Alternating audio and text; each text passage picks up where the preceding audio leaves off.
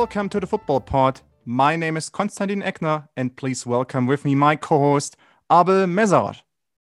Hi, and our guest today is probably the second most famous Norwegian in football, depending on how you feel about Erling Haaland and some other players, of course.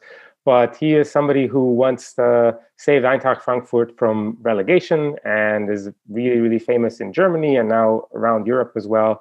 And currently, he is a TV analyst and pundit on various channels in Germany and Norway and all over Europe, who is giving us the latest takes on football. And we invited him to talk about his home country, the talents coming from the Great North. So I hope you enjoy our discussion with the one and only Jan Åge Fjørtoft.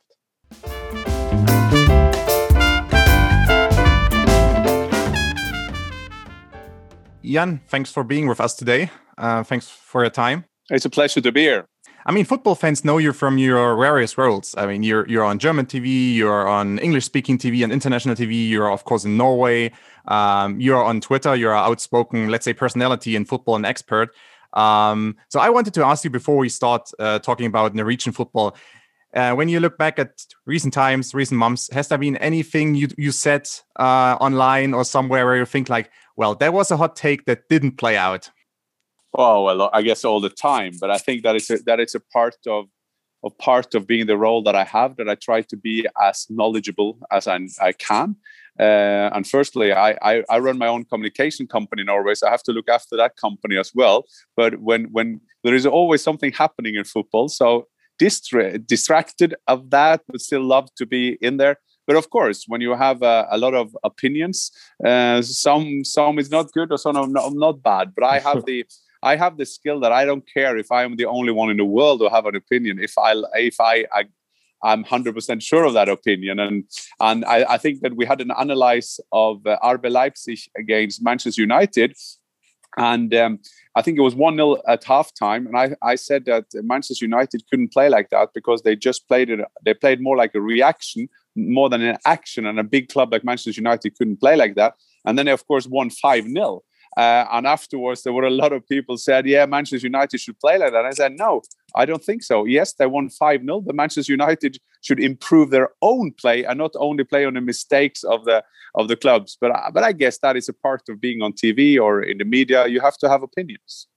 Yeah, I agree with that. Like, I mean, I'm also on TV, and you always get these kind of questions where you kind of have to be willing to look silly from time to time. But I mean, the Man United point is a good one, because I know a lot of Man U fans who are happy with the results sometimes, but maybe not like the actual style that they're playing. And I agree with you in that sense. And I want to ask you a little bit about Norwegian football, because obviously this is a really, really good time for it.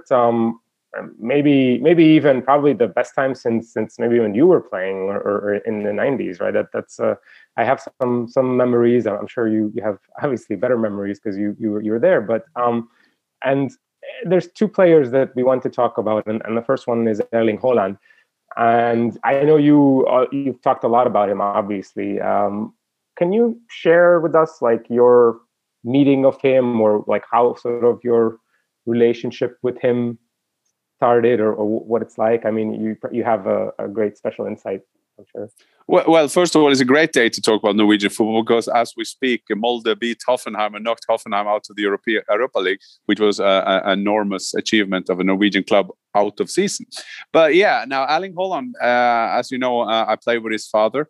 And it's then, I remember when we met, not coincidentally, but we met in Augsburg before his first game. And I said to Erlang, I was working there, and he was going there to support him as his father and his agent and advisor. So I said to Alfie, we just now need to define our roles. Remember, when I asked you about Erling, then I asked you as a journalist, but we're still friends. So we just have to find out the balance. And what has impressed me with Erling, and by meeting him, by interviewing him, is that is his attitude. And I think that is very underestimated, how he has done his way to develop himself. He's always on development. And just last week, when he scored 2 goals against Sevilla, had a fantastic game against a very strong Sevilla team, and he scored 2 brilliant goals and one involved in goals, and then still managed, after the whole world kind of is after him, the media want to talk to him on everything, and he still managed to concentrate and do so well against Schalke and scoring that fantastic goal, of course. And I think that is impressed me most, because in many terms he is a normal 20-year-old with all the problems and challenges and no limits attitude that you have as a 20-year-old, but still he is very mature in terms of his attitude. And sometimes that gets out when people just see him in an interview. But that's just the way he is. He's 20 years of age. And when you ask him a question, you sure don't want to go for a yes or no question, because he will always ask for a yes or no answer. So he is a good lad, and he is so far so good. There is no big cars yet. There are no big tattoos, and there are no big boobs that some football players go for quite early. So yeah, so it's both interesting and quite inspiring to follow his career, because I think Norway never had a player on that level before in the whole history of the football in Norway. Yeah, that's a good point, because I wanted to ask you about him and his personality. As you said, like for a 20-year-old, he appears to be far maturer than many 20, 19-year-old football players, who, especially when they have their big first contract, and there are the rumors out there, they might be sold or might be transferred for a huge sum, which is of course happening right now with Erling. At least there are rumors, and even if players say they don't read these rumors, of course they know about it and they hear about it. And I wanted to ask you, from your knowledge about him and his situation, who are the people who are helping him? Is it only his father, or are there other people? Or does he have a group of guys who are advising him, so to say? I mean, advising might be the wrong word, but where does it come from? Because I think I assume there are people who are helping him to be where he is right now. Yes, first of all, there's his dad, who knows the business. He played in England, played for Norway, plays for Nottingham Forest, Leeds United, and Manchester City. He's been there, done it, so he can help him to kind of get everything into perspective. And then Alfie, his dad, and his family background from where he's from, they are very bodenständig. The people they are calm people anyway from that region, and Erling is a part of that as well. And then Alfie has been very good to kind of get people in and around him.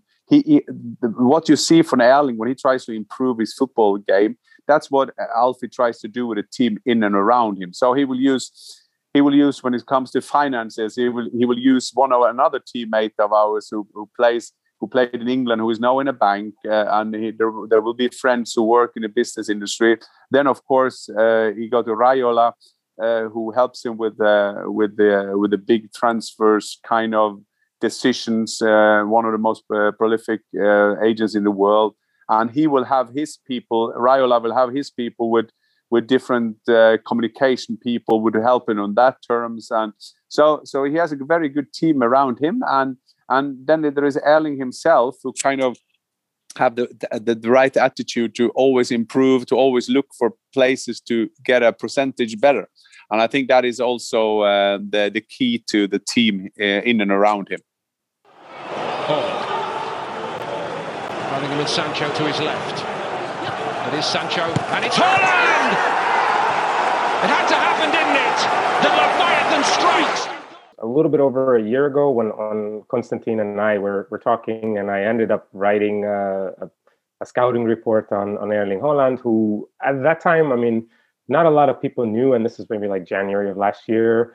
Certainly people knew him of who he was, but not in terms of performance. And one of the things I wasn't sure is how will it translate? And obviously we know how it translated into the world footballing stage. But I was looking at some of his characteristics and like, what do you think? Because you know him probably better than I do. Is what's something that people don't notice about his game? Because I think people notice the finishing, people notice his sort of like the Zug zum Tor, the sort of drive to goal, to score. But what's like an underrated part of his game that you can talk about? Creating spaces. That is his. He is the best player I've seen I'm not sure that I've seen a better player doing that. And that I saw him live abroad for the first time when he came on against Liverpool. And against Liverpool, he could have scored 4. And he was on for some minutes. He scored 1, but he created spaces against the best defender in the world, Van Dijk. And the way he kind of create the spaces that he wants to take advantage of, it's unbelievable. And just follow his game. He creates that space on himself. And then there is an underline to that point. He never goes in offside. That is unbelievable because he always plays on the shoulder of every defender. And he always find that space, create that space, or find that space that he creates himself. But it's unbelievable. This lad never goes in offside. The way he plays. What do you think that's down to? Because why do you think that is? Yeah, I think that is the two points got to do with each other. Because if you create your own space, then you kind of a consequence of that is also the timing. Of course, it helps to have great players who place the ball at the right time. And if you see when Erling gets frustrated in some games, when you see his body language is going, that is the moment when Brandt or Royce or Sancho don't play the ball exactly when he wants it to play, because in that terms he's very mature, and I think that is one of the reasons he will develop into a leader. And I've already said he's 20. I think he should be the captain of the Norwegian national team, because we are in middle of that now, that the new generation comes into our team and the old ones are getting out. And I think that he will develop into a leader, because he is so brilliant in reading the game, not only reading where the ball will end or use the right tool, because that is a key to a goal getter, is to when to shoot hard, when to lift the ball, when to chip the ball, when to kind of use the inside of your foot. But the way he creates space is just unbelievable. Now, it seems like you know basically my notes on my little sheet of paper here, because the next thing I wanted to ask you that was on my paper was about your comment that he might or should be the captain of the national team right now, and not like in 5 years or so, because people might expect that in terms of his age. And you said that he should be now the captain and the leader of the young guns of Norwegian football. And Erling is one, of course. I mean, he's an outstanding talent, but you have seen other nations where there might be one outstanding talent, like Wales with Ryan Giggs back in the day. But in Norway, it's a little bit different. Erling might be the most high-profile player right now, coming from Norway, but there are others. There are other young players, as you said, like the group of young guns. Why is that? Why is there such a surge of talent right now in 2020, 2021? Well, I think that small countries, as you said, Wales, Switzerland, Austria, Norway, and sometimes Sweden as well, although they have had a lot of players over the years, but still you're so depending on your generations, and somehow the generation kind of inspire each other. So if someone take the next step, someone follows after. So that is an underestimated thing. And at the moment, we don't have anyone at Erling's class, because that is something to do with his temperament, how far he has come. But as you said, we have Martin Ødegaard, we have Ayer, who's playing for Celtic, we have Sander Berge, and so on and so on. So we have a lot of young kids coming through. The problem with the Norwegian national team is that we don't have a great balance in the team. So I always say, when people are getting over optimistic about our national team, I always say it's not like one goal Haaland scoring the Champions League makes another centre half. We don't have centre halves. We don't have a right back, left back. We don't have competition on those places. But you are depending on these players. And what I said is that they're optimistic around the national team now. We got a new coach, Ståle Solbakken, who you remember from Köln, and he always in Copenhagen for many, many years with his success in Copenhagen. But now there is a new start, and I think that it would be a great, great signal, because being a national captain of your country, I've been there for 15 times, been very honored to be my captain. But that is not a job you do on a daily basis. That's what you do when you are home. The main thing is to have the flag when you go out and you talk to the other captain. But still, it's a great signal, I think, when you now have a new generation, that you kind of have to choose the leader of those young guns. And he is that. And Erling is that, because there are different kind of leaders, and he is that, leading by example, leading by his body language, leading what he demands from the players in and around him. It took him like 2 minutes against Augsburg to change the whole Dortmund game, and I think that is a skill we need in a national team. So it's interesting because, like, listening to you talk, it sounds like this change is happening more organically, this sort of new age of Norwegian football. And I just wanted to ask if there is like a planned element to it, because, many countries will like, for example, I'm living in a country in Hungary where there's a lot of planned development of putting money into football and expecting some good results, and whether or not it's successful, it's beyond the point. But what's sort of the Norwegian story in that sense? Is it just more that there is a generation of players? Because, like, from what I've seen, it's not like there's a lot of like centralized development, or it's not like it's always just one club, because you see what Molde are doing or Bodo Glimt are doing, and there's always these players that are coming out. Like, what do you see as the key driving force behind it, or who? Well, the sad thing about developing players, it takes time. It can take a generation. Even in a big football nation like England, it took some time before they came up with the golden generation now. And coincidentally, maybe that was to get a lot of these young players to Germany and we see Bellingham and other going the same route as they've done. And in Norway now, it's a good point. We're not centralized it, but the football association will play a role in terms of getting more and more pitches. Norway is a very long country. That means that we have North Norway, we have South Norway, we have developed unbelievable lot of pitches. There are pitches all over Norway. They have been very good at using AstroTurf. I'm very against AstroTurf on the first time level, because I think that changed. Well, isn't nearly another game, but on the kids, with the kids is great, because then they can play the whole year around.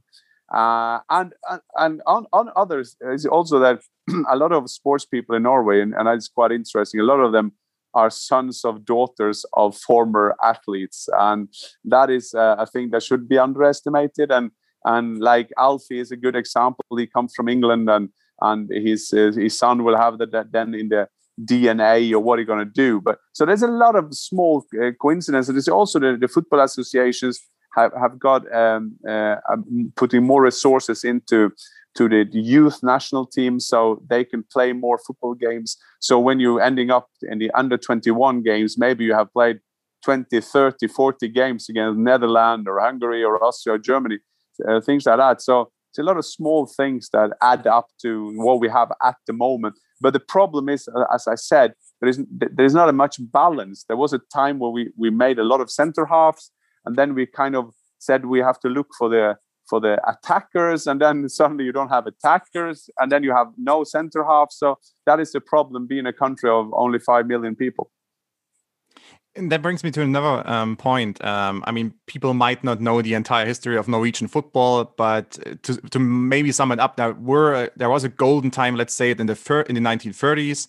With Jørgen Juve and others, and I think the bronze medal at the Olympic Games. But between the 1930s and, let's say, the 1990s, there wasn't much going on in terms of international success.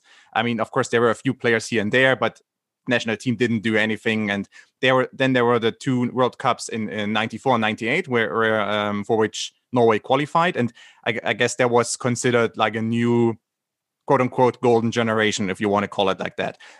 Of course, with players like yourself, like Henning Berg, like Tore André Flo, and so on. And a little bit later, then John Carew, Ole Gunnar Solskjaer in the 2000s as well. So if you compare your generation, 90s, early 2000s, with today's generation, not only in terms of like where the players play and on which position, but also just in terms of like quality, attitude, and all in all, what would you say? Like, is it comparable to back then, or is it a different generation all in all?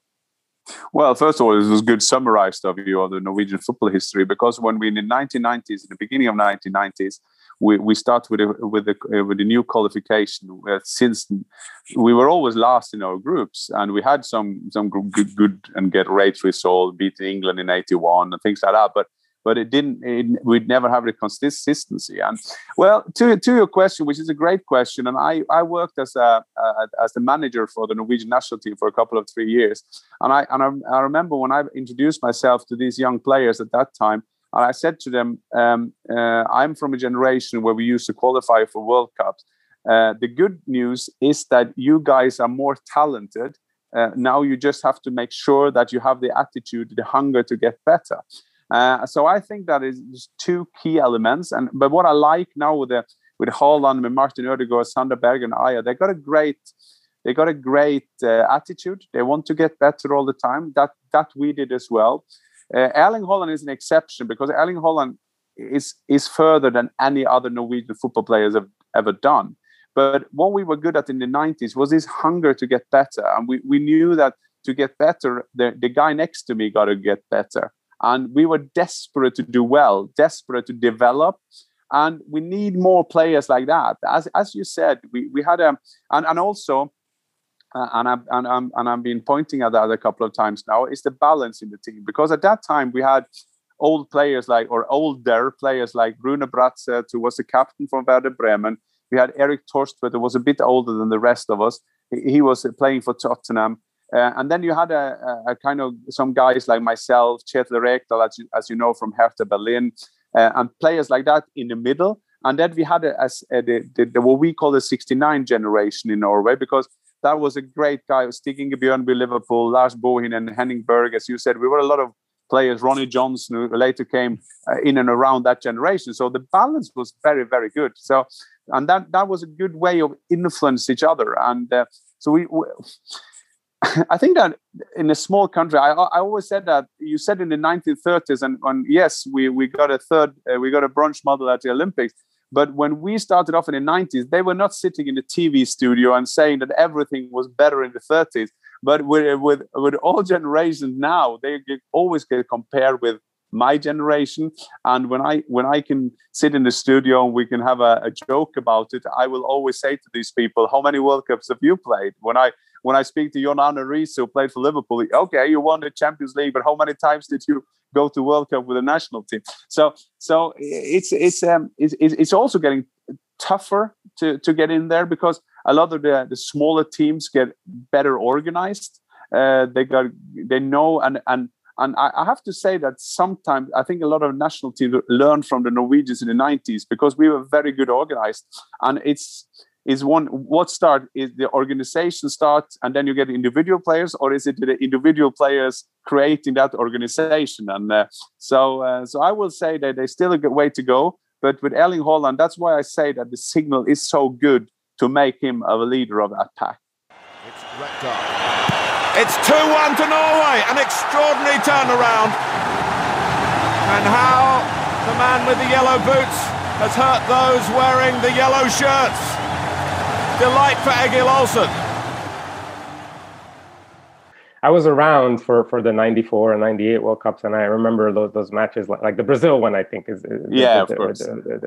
That's the one that I think everybody brings up. But I wanted to ask you about Martin Ødegaard, because I think there is an interpretation of his career where, you know, he was supposed to be the golden boy, right? Like, who has been around for, it's now 7 years where he's been in sort of the public eye and the debut at Strømsgodset and then Real Madrid. And I think there's an interesting, I personally really, really enjoy watching him play, because he's a completely unique player who just wants the ball and wants to have solutions. And, you know, there's a lot of guys in football who, you know, like to hide necessarily. And to me, he's always showing, he's always trying to, and I love watching players like that. But I want to ask your opinion about what you think of his career path and sort of where it is now, and you know, how he's come along. I mean, as much as you can share. Yes. Now, Martin Ødegaard. I think it's first.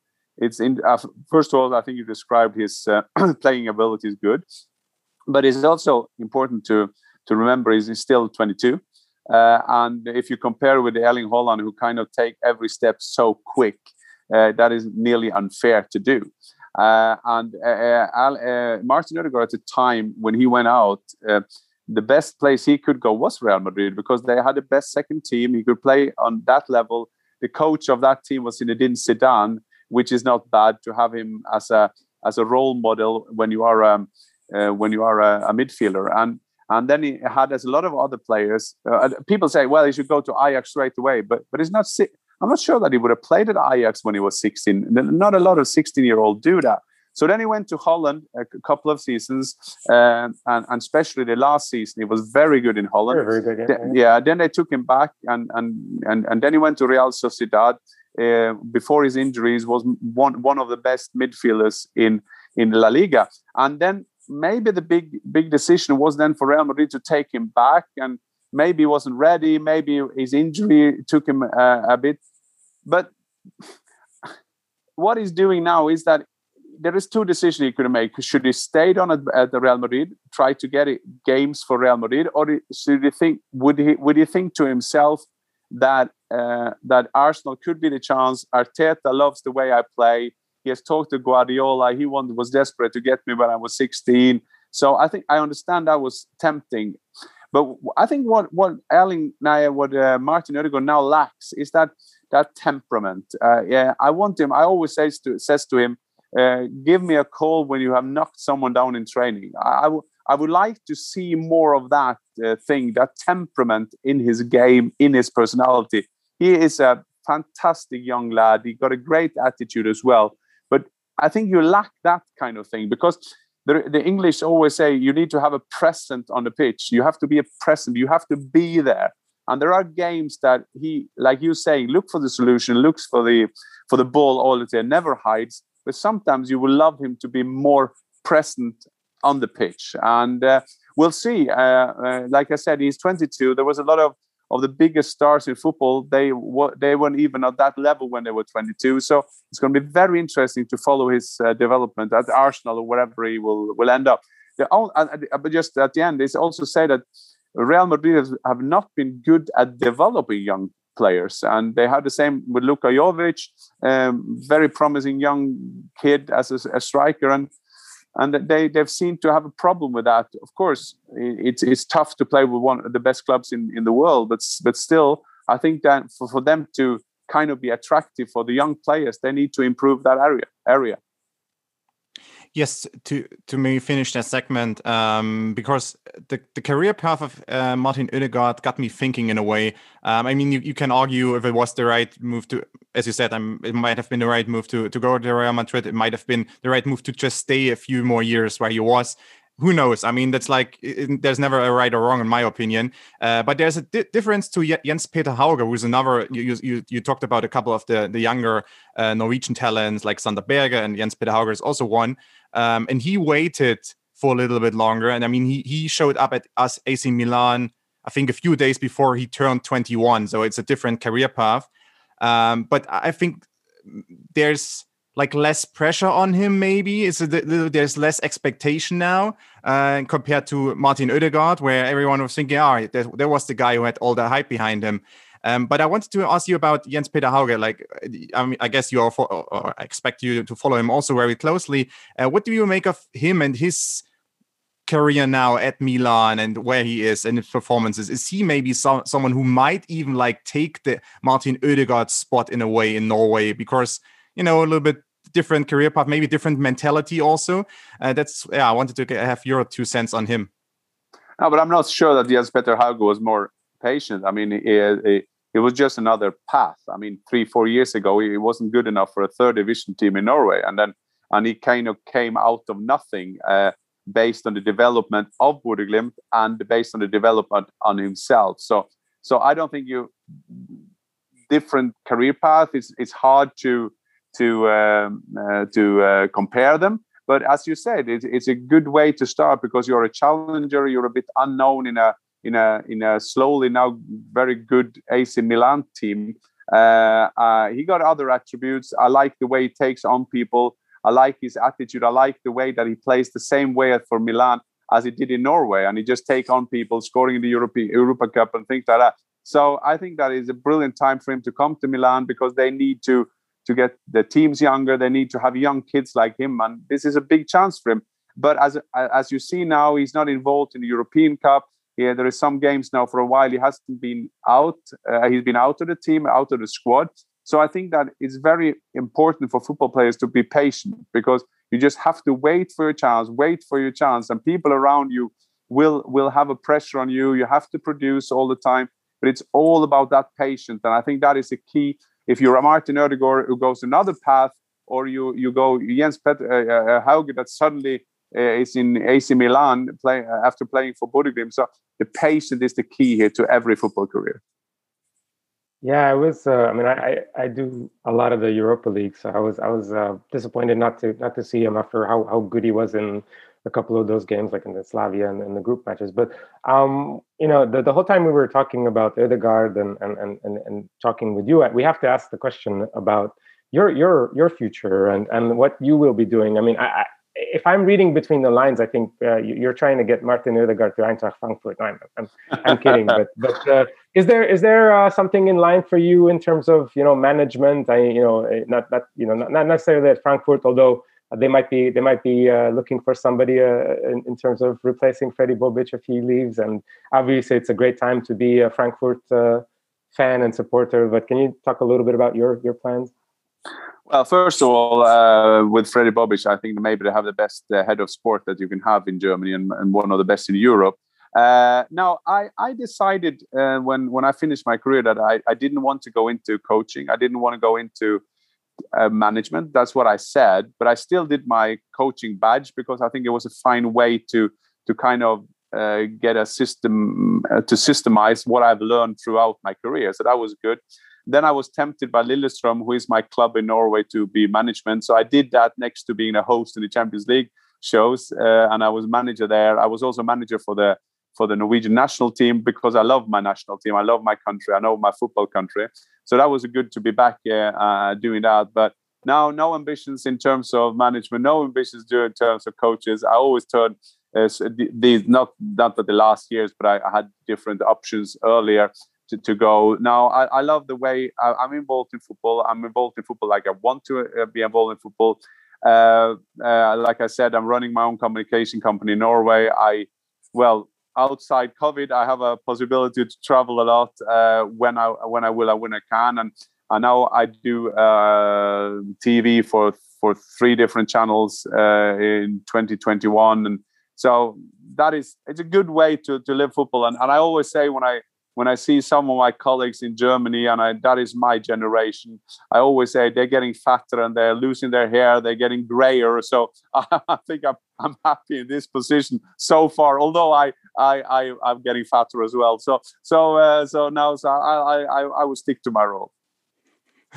Tremendous. It's what great talking to you. I mean, what you just said got me thinking also. We talked about the 1930s in Norway, and Jürgen Juve was one of the great strikers at the time, and he was also working as a journalist on the side while he was still a striker and scoring goals left and right. Yeah, he did. I think he was working for Dagbladet as a sports writer. So there's some. I think there's you're in line basically as a former striker. I think there was a story about Jürgen Juve because, of course, when he worked in Dagbladet, and there were in other papers. So I think there was a game when he scored 3, 4, or 5 goals. I don't remember. But still, as many as possible for a good story. But then the other journalists wrote, but that was all he did, scoring 4 goals.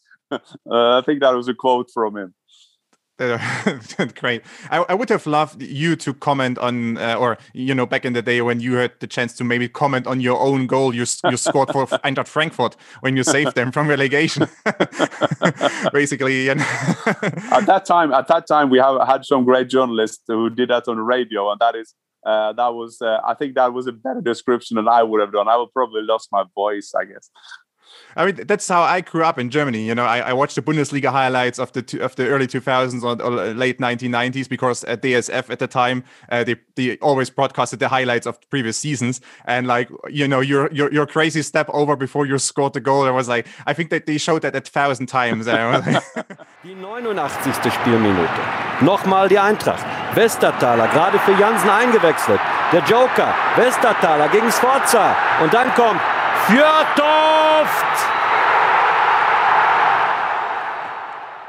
And that's why good when I work in Germany, because then they call me der Übersteiger, and I think that but it was a good goal, and I always said that if I didn't score it, if I tried to do what I did and didn't score, I would probably never go back to Germany anymore. But now that goal in 1999 making me a great connection to German football and to Eintracht Frankfurt, and I'm very proud market botschafter, so ambassador for the club, with some great players. And I always say that when I speak to the big players, they have trophy from the Champions League, from the Liga, and I have a Nicht-Abstieg-Trophäe. So that's the only trophy I took with me from abroad. But great memories, and I think that is what it's all about. It's all about memories of football that you take with you, and every day there are new memories and new results, and that's what we love about football. Absolutely. So Jan, thank you for your time. If you want to, if people want to find you, they can find you, of course, on Twitter. You are Jan. You said it's Jan Åge, but it's Jan Åge with a double A. Jan Åge Fjørtoft, at Jan Åge Fjørtoft on Twitter. And also people can find you on a television screen near them somewhere. ESPN, Sky, and of course in Norwegian television via Play. So Abel is at BundesPL, and I am CC_Ekner. Again, Jan, thank you for your time. Pleasure to be on. Thank you. If you want to support our podcast, you can visit patreon.com@thefootballpod. And for now, we are out.